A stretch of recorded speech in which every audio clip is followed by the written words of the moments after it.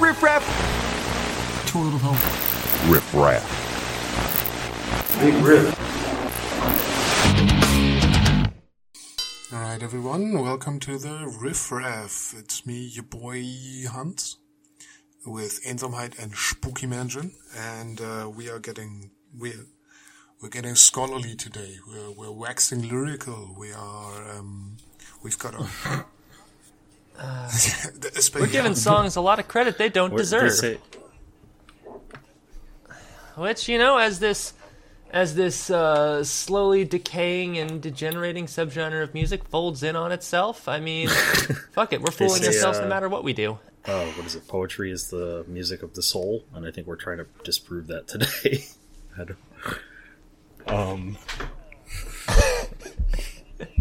I mean, look, you know, they say all lyrics are created equal, but you look at Pig Destroyer and you look at Samoa Joe, you can see that statement is not true. God damn it. That Scott Steiner math? I'm never not on it. I was just looking for an excuse I think to wear there's a tweed jacket with elbow patches. Mm-hmm. Oh shit! I'm just wearing my Meinenfeld shirt. That's it. We should do an episode about lyrics and languages you don't understand. but I'll just pass you guys all my German shit. Yeah, we'd have to pick like. Yeah, well, I mean, what not everything's about band, you. Oh fuck! They sing in Gaelic or something. All Not right. Gaelic, like a dead language. Anyway, Gaulish. No. French. Hey, French is very much alive, and that's why we skewer it on this show very often. Anyway, yeah. So we're talking about lyrics today. And so we picked songs that we have lyrics that we like or find interesting or maybe hate. I don't know. Yeah, just that we thought were kind of cool or maybe off the beaten path, I guess. Yeah. That was the angle I took, at least. And I guess we can. Very nice. So yeah, lay out the order we are for us. actually starting with one of your picks. Song's called The Age of Nefarious by the band Hell yeah! Hell, who I didn't know until now. Are they like new wave of British heavy metal? Yeah. Dude, so they're like frozen cavemen because Hell started being a thing in like the really early 80s. Like they were an original crop of like Nwabam bands, and they just didn't go anywhere, and they dropped off the face of the earth like before the 80s were over.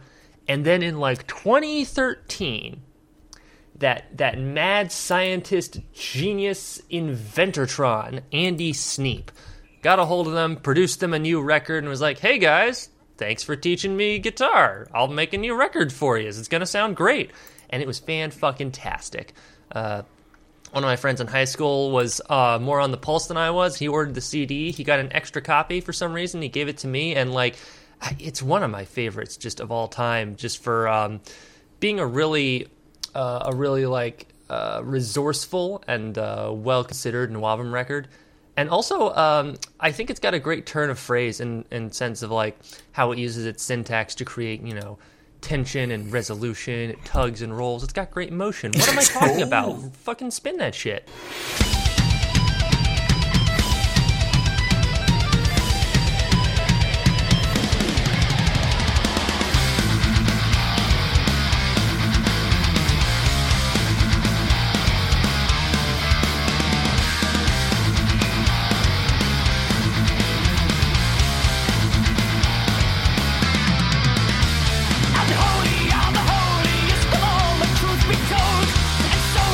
Soldiers of the onward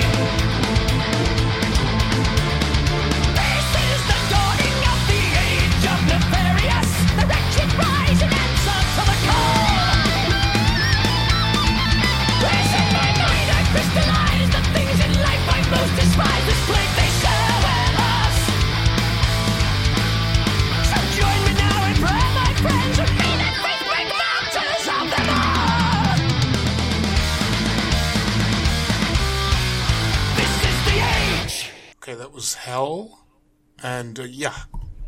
I agree. Oh, I it's agree. spicy. It's flavorsome. Oh, I do it's think good I shit. kind of get what you meant with the rolling and the waves or whatever the fuck you said. It's Yeah. Like, I'm so glad this guy's got a second chance. Yeah, I think like the way they hang on, like, I forget if it's consonants or assonants where you do the same vowel sound, but like, yeah, like they got that great, like in the first lines, you know, they've got that really heavy insistence on that rolling O sound. Unholy are the holiest of all.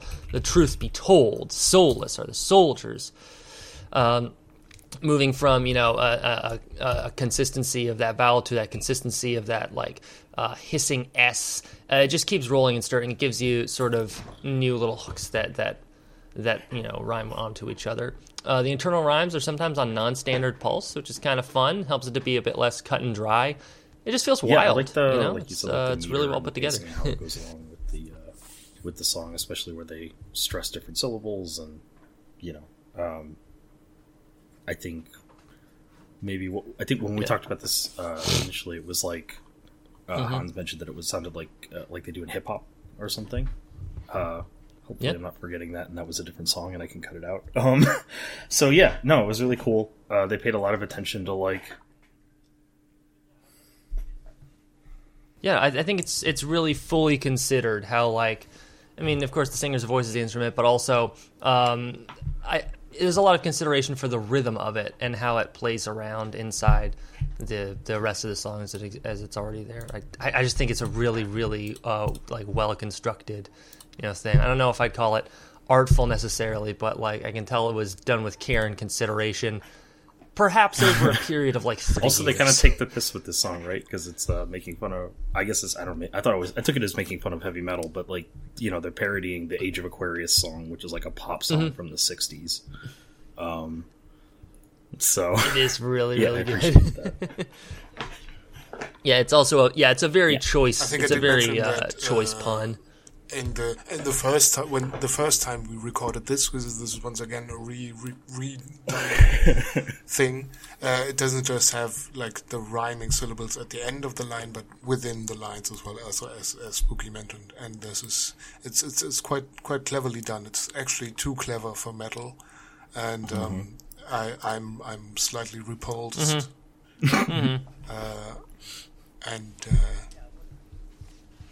Yeah, what is it? Did- Is yes. this some Andrew Lloyd What Webber did he do? shit? Didn't he write musicals? Yeah, I did like Phantom of the Opera and Cats. You know, he's Webby. Lord Andy. Apparently Phantom is finally like off of Broadway. Like it's done. It's had like the longest unbroken run for, you know, decades, and it's like, well, I guess we're finally tired of that. I guess like teenage girls are finally tired of Phantom Somebody of the Opera. I never stepped thought on I'd the see the mask and they day. only had the one. And they were like, well, time to pack it in. Okay, we should move on to some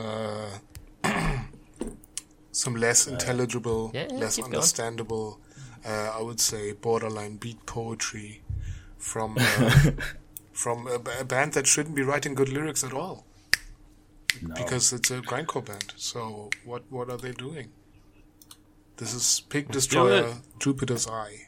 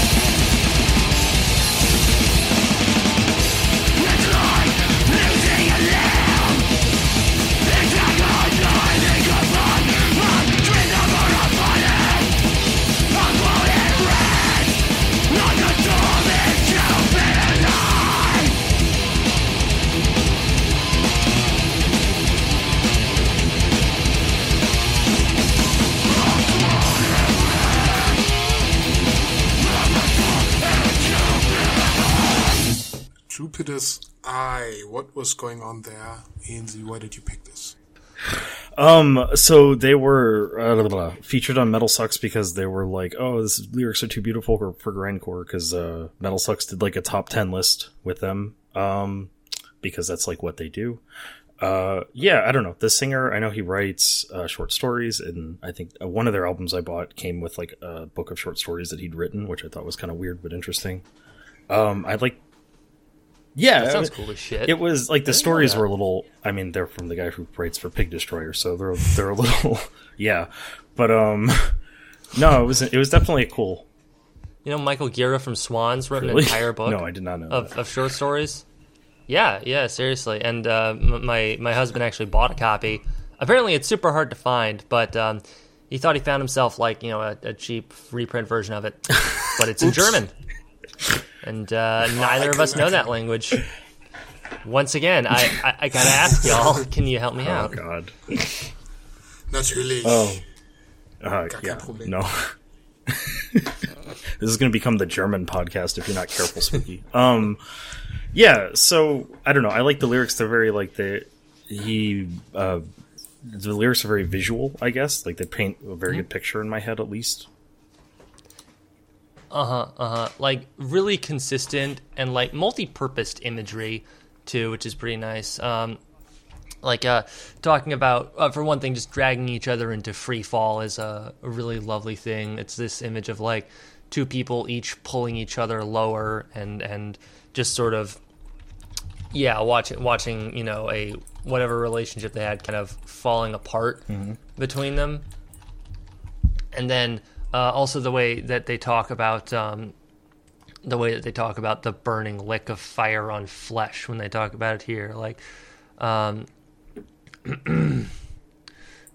here.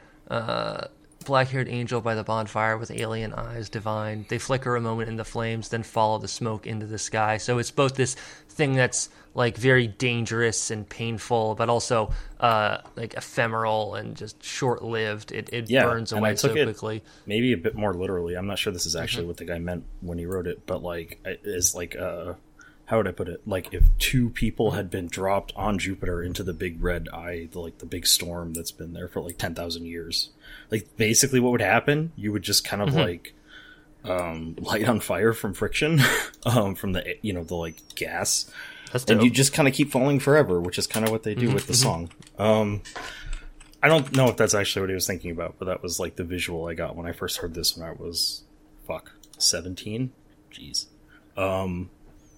But yeah. So I don't know, Hans, your thoughts?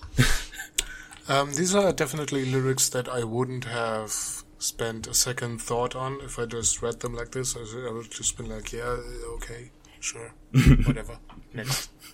Because, but yeah, now looking into it some more, it's actually, it is kind of beautiful. In a way, I don't know, like in a Pig Destroyer-y way. So take that as you will. Okay, cool. Should we jump on to the next one? One of Hans's picks. That's We right. should do that. I think Hellripper is known around the block by now, around the toilet. I give them my number one spot in 2020. It was fantastic. That's not the one this is from. But this is. I think this was the debut record, Coagulating Darkness. Very good, very fun black thrash. And we are gonna be listening to Anneliese or Anneliese, I guess. That's we're back to German here. That's. But we'll get into that after the track. Hellripper, let's go. Nice.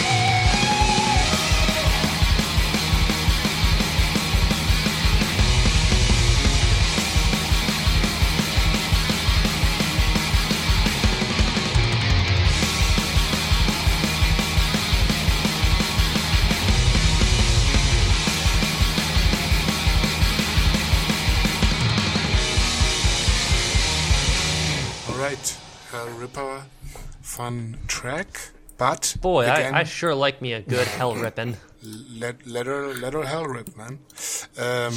But again, lyrics that I wouldn't have thought twice about, probably because it's very standard, like, oh, you're possessed by the devil, several demons, actually. It mentions 6 demons, which has some relevancy, we will see.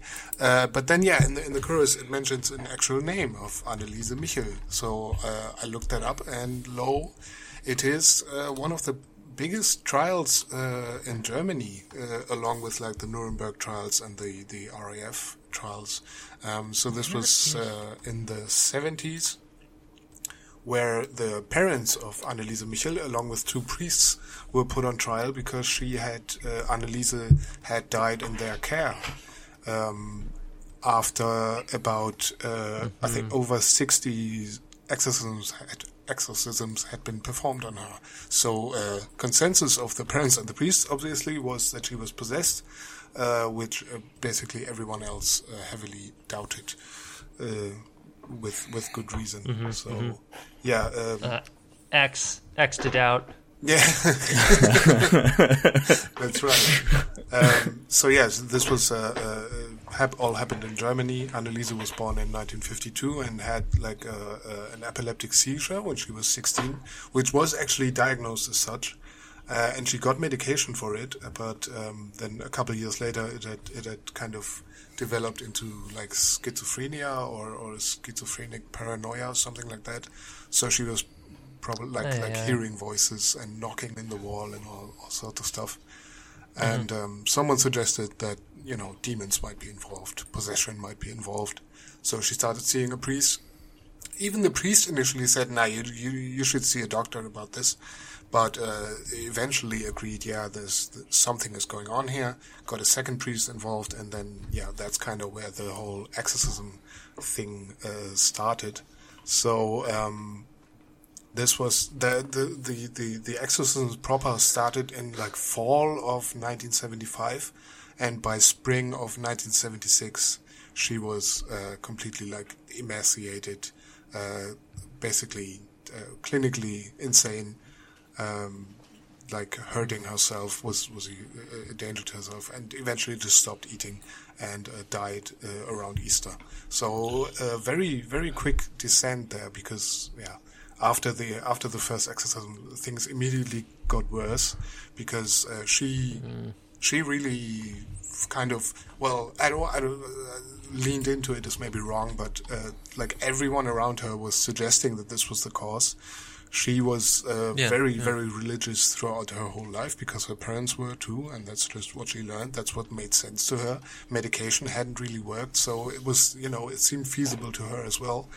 And what's interesting, I thought, was that later it was kind of diagnosed that there was this whole psychological component of her accepting this role, because it also allowed her to actually lash out. Because in the exorcisms, which were all taped, I think the tapes are on YouTube. I haven't listened to them yet, though.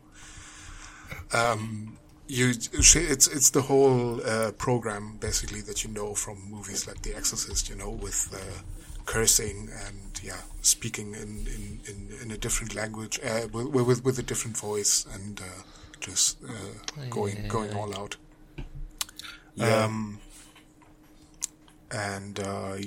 That was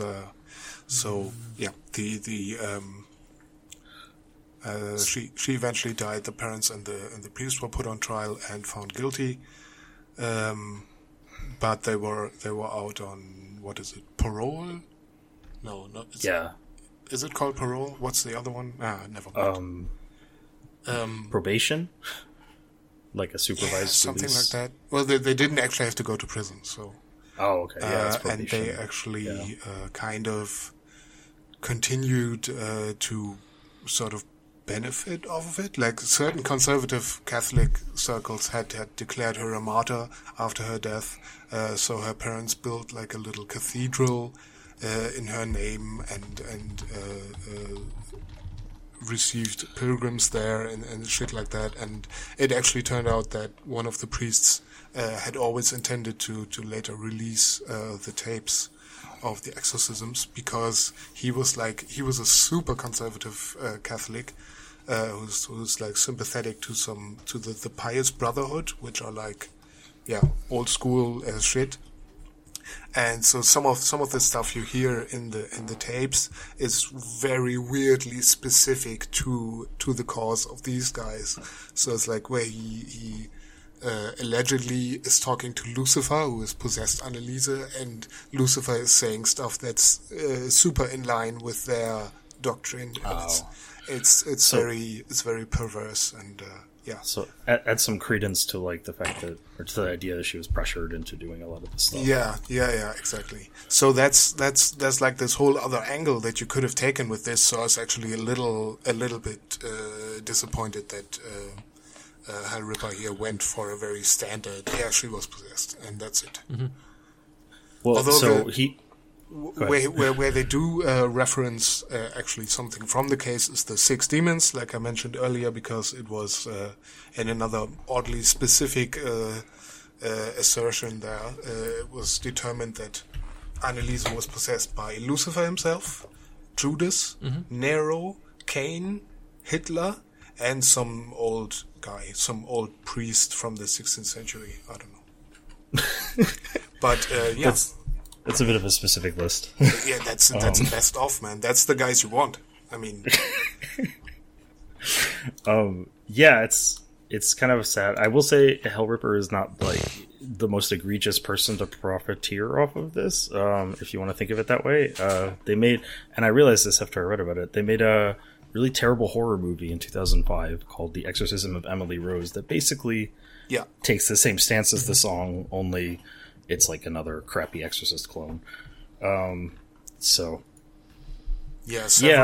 Several a lot of media was made about this. Oddly enough, a lot of it by the same guy, like some German guy who works for the public broadcasting in Germany, I think.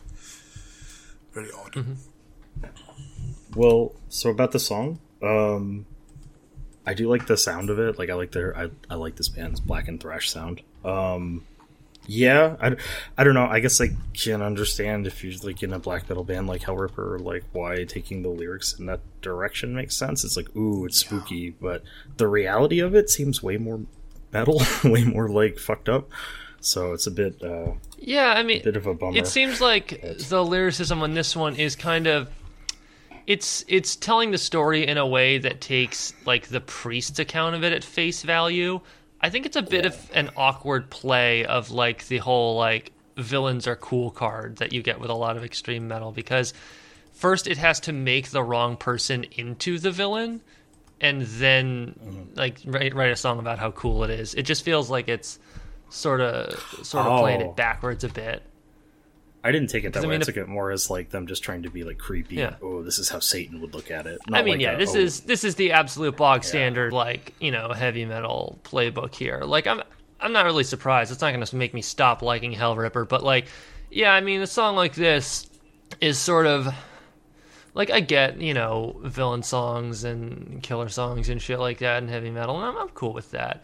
I kind of wish it could be a bit more straight about, like, who's the actual victim in this situation, because, like, dude, I don't know. Yeah. Playing No, it for, fair. like, cool horror of, like, all the demons that Annalise visited, it's kind of missing the fact that, no, she really wasn't. This is, like, a very different, like, failure of, like, social institutions. I don't know. It just feels like it's kind of tackling it the wrong way. Like, literally, if you took the name Annalise off of this, I'd be like, yeah, this is fucking cool as shit. But, like, I mean, this girl had her life totally ruined on the most spurious of claims, and here we are just kind of, you know, taking that at face value for cool points. It's just, I don't know, it's not really working for me. It's, it reminds me a little bit of, it's kind of interesting link. So, another song on this album is From Hell, which is about Jack the Ripper. And between that and this song, I'm thinking a lot of Alan Moore's From Hell. You know, Alan Moore, comic artist, comic writer.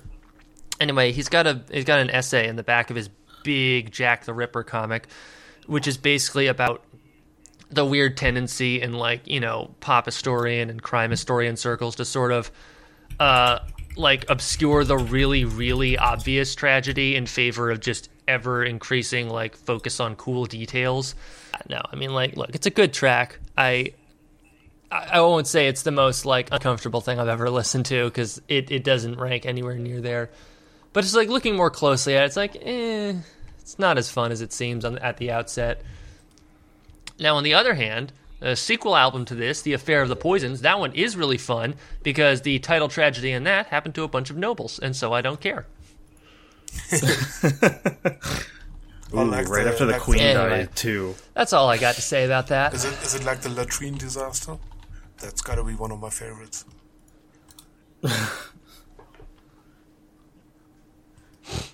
Well, Riff Raff being brave and shitting on royalty, like the British Queen who just passed away. Oh, yeah, baby. Oh, got him. Oh, yeah, do it like Behemoth.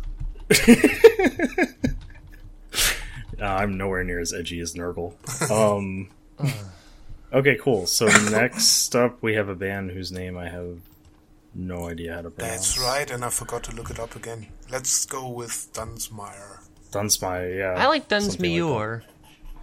You know, like Mike Muir or Tamsin Muir. that. Muir.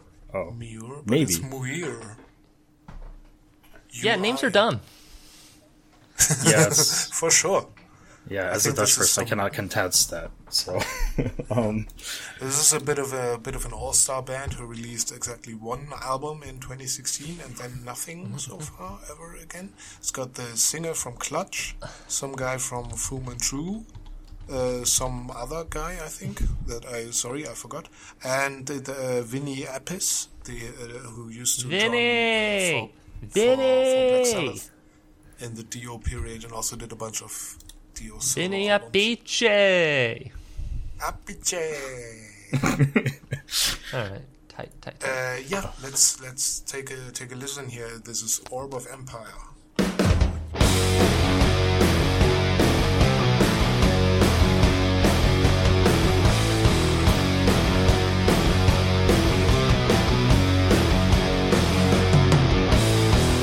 We follow every other kid of a royal appointment. Procedure, protocol, profit, employment. Civilize the savages and bring them reason.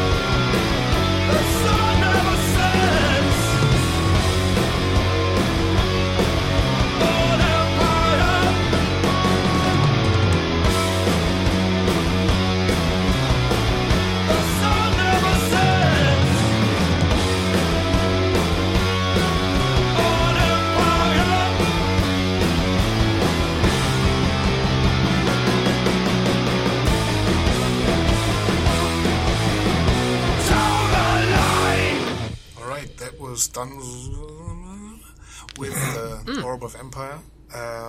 It's got a good snap to it.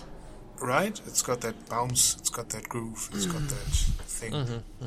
Lyrics-wise, the whole album is actually pretty good, and you can kind of see a concept in there, maybe a story. I'm not entirely sure of that, but I encourage you to check out the album and read along. All the lyrics are on the Metal Archives page. As for this one, I mostly included it to finally get it off my fucking back. Jesus. Ever since I started writing for The Toilet in 2017 or something, I wanted to write about this song because I had these lofty ambitions of like tying it to British colonialism in Africa and all sorts of shit. Obviously, what spurred that idea was the line, "The sun never sets on empire," in the chorus. But then also thinking like, okay, so the Orb of Empire is basically the globe, maybe. So this is like some nation that has. I mean, this isn't in no way tied to actual history, the lyrics, but you could see that in there, I guess. Of this empire that spans the globe and has just invaded a new country and is there to, as it says in the lyrics, civilize the savages and bring them reason and shit like that. Sounds like Britain to me. Yeah, I think I had in my notes. I described this tune as jaunty and swashbuckling. Yeah, it's got that sort of like brusque adventure feel to it, which is kind of fun with like the character it's taking also, because this genuinely feels like some dude trying to brag about himself in like a bar way out of his normal territory. You dare call me a liar? Do you think this is a drunkard's jest? Like, basically, he's got it in his head somehow that someone has insulted him, and he has to puff up and make himself a big deal. Yeah, this could be played in a movie during a bar fight. Don't you know who I'm with? I'm with the Empire, my I'm guy. with the Queen. Never mind, not the Queen. Rip.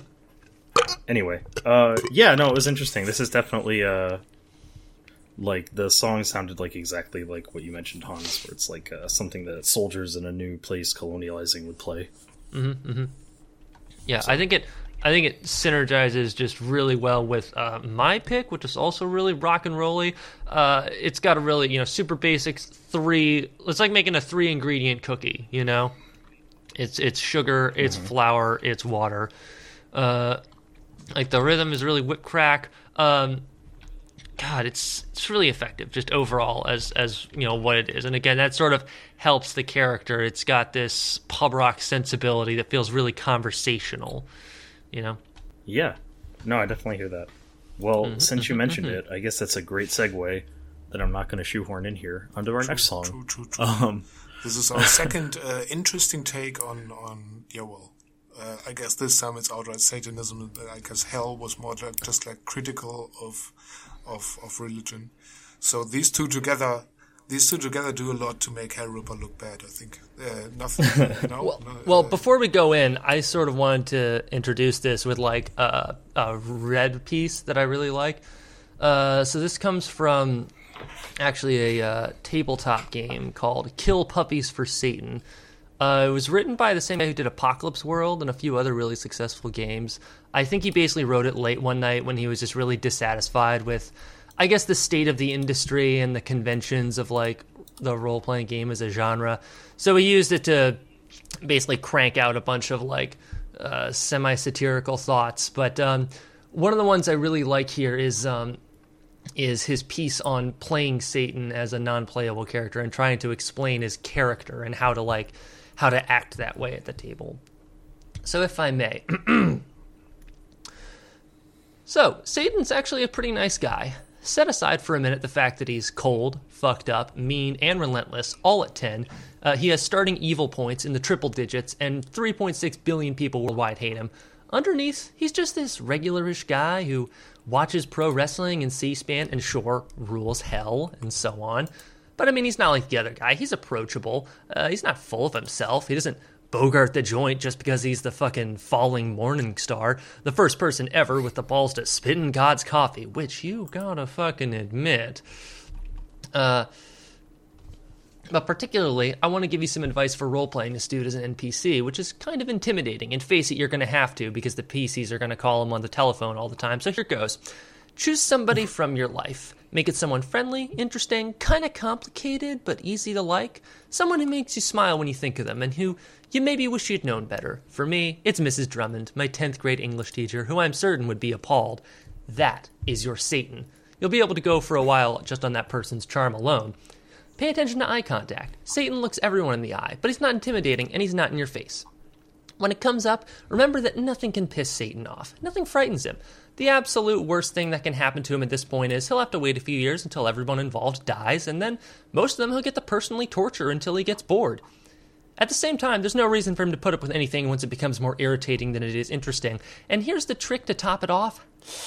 Satan got the ever-loving blue-eyed shit kicked out of him, and there's no possible way for him to ever even begin to get even. He's shit out of luck. The only way he could possibly deal with it is to get a sense of humor. So that's it. When you're playing Satan, don't take anything seriously. To a guy like that, nothing is serious. Well, one thing is serious, but man, it is old fucking news. Roll that beautiful bean footage.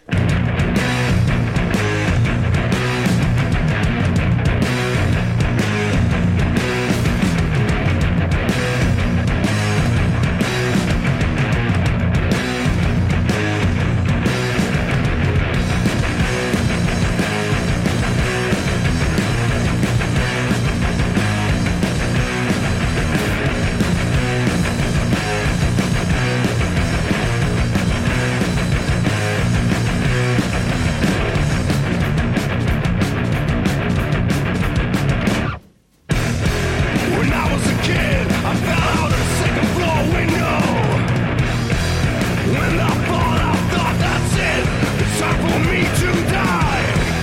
Felt so hard on my back, was gasping for air. That's when I realized God would not show me how to fly. Now, no voice. God, no choice. I'm out, no voice. I had no choice. Prohibitions, restrictions. You taught me everything. Regulations, regulations. You taught me everything about wealth, about health. Everybody's just talking for themselves. That's when I became a Satanist. I never believed in angels, but seeing you, I really had my doubts. When your eyes met mine, I thought it's the return from my exile. All this time in solitude should have learned me so much. I was kidding myself, 'cause all I could find was rotten vile. Mouth, no voice. God, no choice. A mouth, no voice. I had no choice. Violations and decisions. You taught me everything. Crucifixions, circumcision. You taught me everything about wealth, about health. Everybody just talking for themselves. That's when I became a Satanist. A generation, a revelation. You taught me everything. The fascinations of all the nations. You taught me everything about wealth, about health. Everybody just talking for themselves. That's when I became a Satanist. I actually listened to the whole album in the meantime. Not while you were. Yeah, reading I'm that, pretty but much- since we last recorded. Had you heard it before? The No, Entombed one? not at all. The Inferno? Alright, it's all good. Ah. Yeah, it's a pretty good album. I mean, I don't know if you're an Entombed fan or not. They're pretty, you know. Well, I think I mostly focused on the. Oh, just the stuff. lyrics? No, Yeah.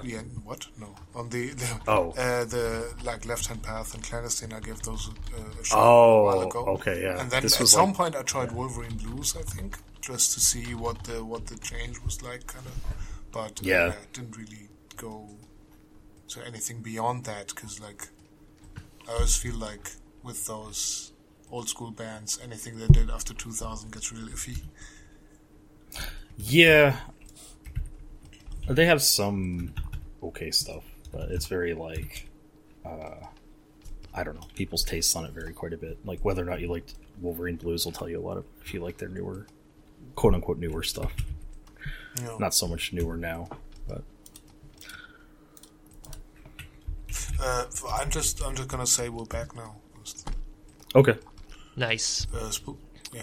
Oh yeah, that's quality Entombed. Like, I know that for historical purposes, we all got to give it up for like Left Hand Path and the vampire one, but like.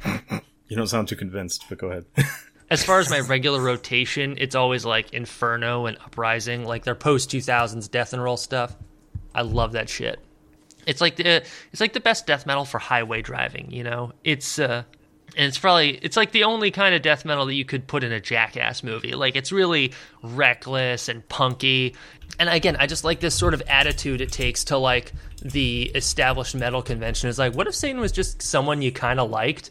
Like, yeah, you had a bad accident one time and they helped, clap your shoulders and get you dusted off and you just keep going with it. I like that the story of like his personal Satan begins with him falling out of a window. It's kind of funny. It's like it's very, I guess, whimsical take on, the idea of the fall from grace. I also like in short terms, he mentions that just being by himself and studying doesn't really teach him anything. It's like being around other people and having this like gregarious individualism that helps him find wisdom. It's this idea of like Satan as just some random peer or some person also trying to make their way around. It's a real like man on the street kind of take on the subject, which really gels with the musical style they're doing here. I love this record so goddamn much. I almost chose the Fixes in and Pumping Iron. Oh, God, they're so fucking good. Well, the thing that struck me is that Satan doesn't really show up. It's more like it never outright says, I'm going to go with Satan because Satan does this and that and he's so cool.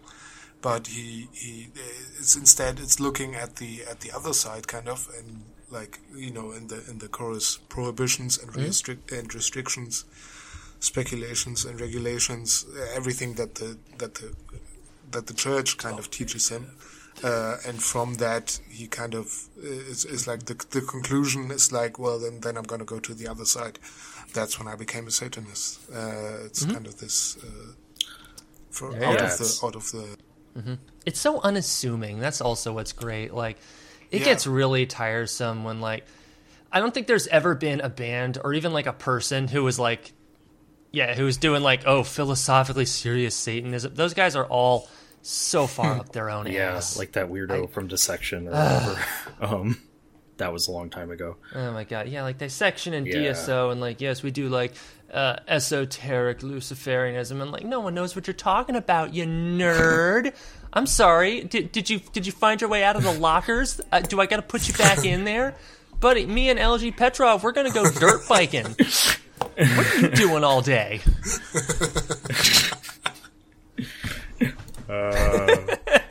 Normally I'm not in favor of bullying, but maybe for DSO I'll make an exception. Yeah, it's a cool song. Oh, man, this is some death and roll Entombed. Like, this is what I think of as their prime era for that, so cool.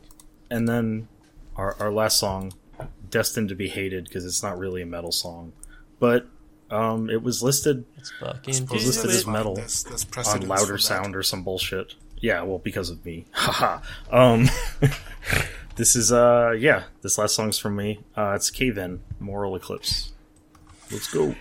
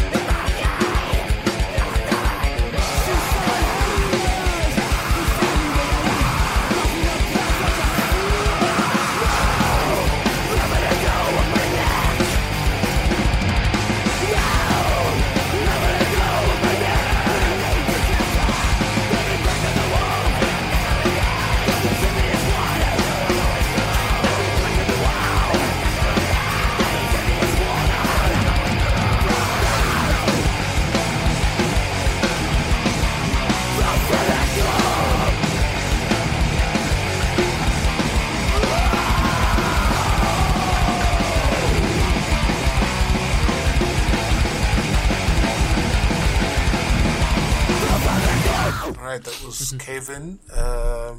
Again, Ainsley, I have to ask you to explain yourself, because this is some weird beat to it again. This is very... Yeah, you're giving us all this art grind. Well, yeah. No. Yeah, I don't know. Making things ambiguous is also a good way to, make it seem like you're smarter than you actually are when you write things, I learned. Oh, yeah. When in doubt, let the viewer do the brain it's thinking. like, well, why don't you decide what I meant? Yeah, I don't know. So I guess maybe that's why I picked these guys too. Yeah, this is Cave In. They're like more like a very foundational metalcore band from way back in the day. 1998 or so is when this album came out. It makes sense that like all these metalcore bands you're handing us are so arty, because metalcore really is the Picasso of metal. I'm not sure what you mean by that at all, but I mean, it's all chopped up and weird as shit, yeah. and has the wrong perspective on a ton of different things from moment to moment. That's fair.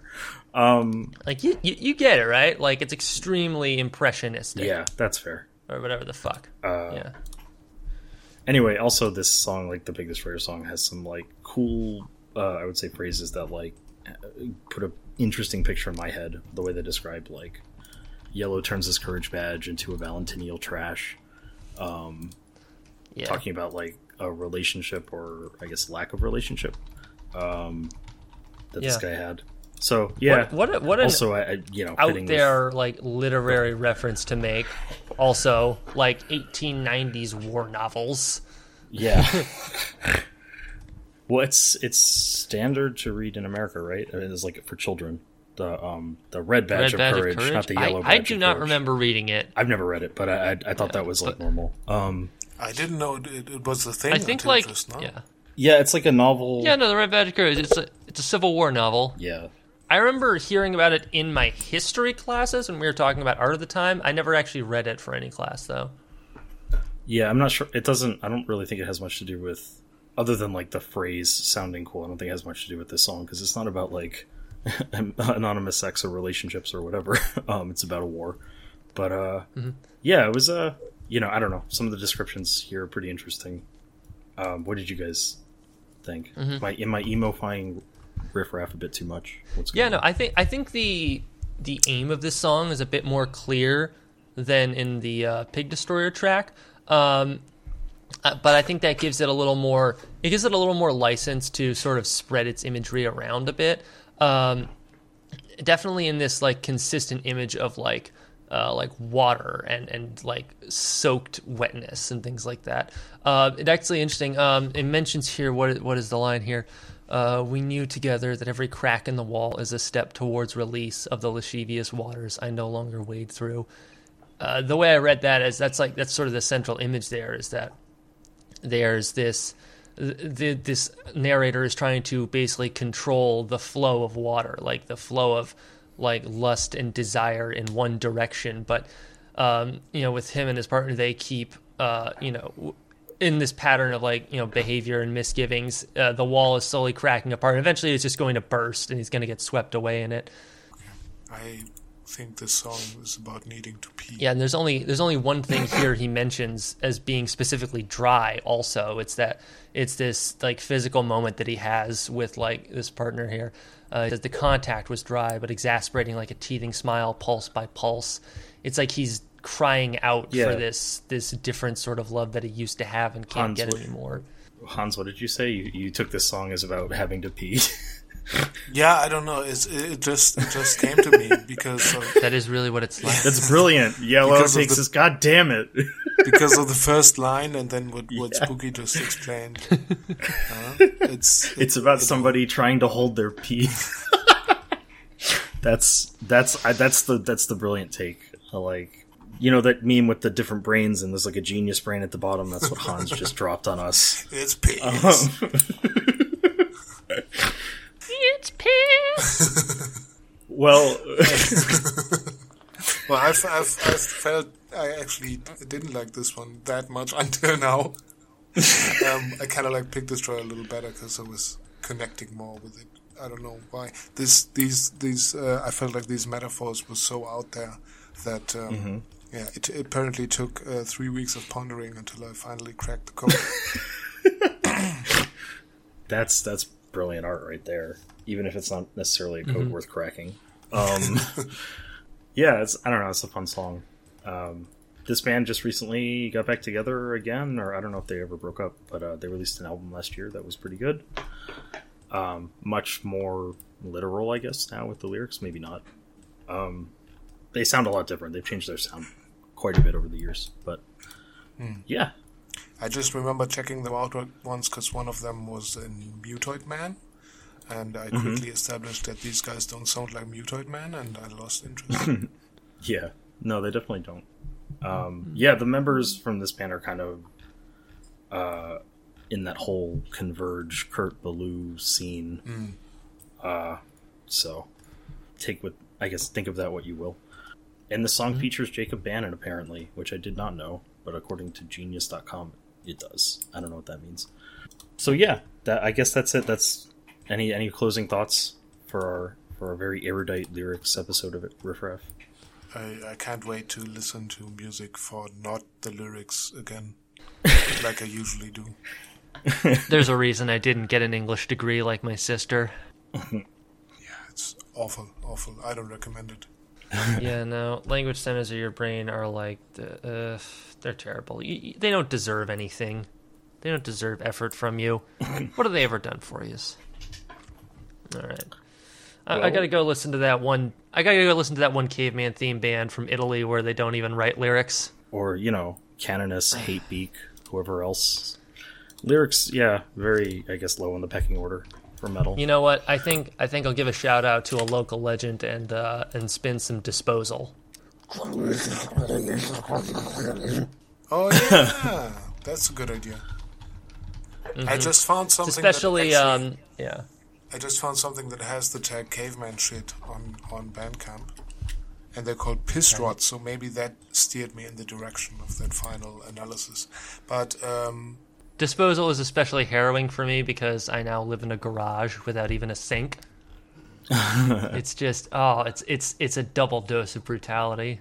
Well, if you need a lesser form, I think they re-record all their songs with like a human singing, quote, harsh singing. But anyway, yeah, this has been fun.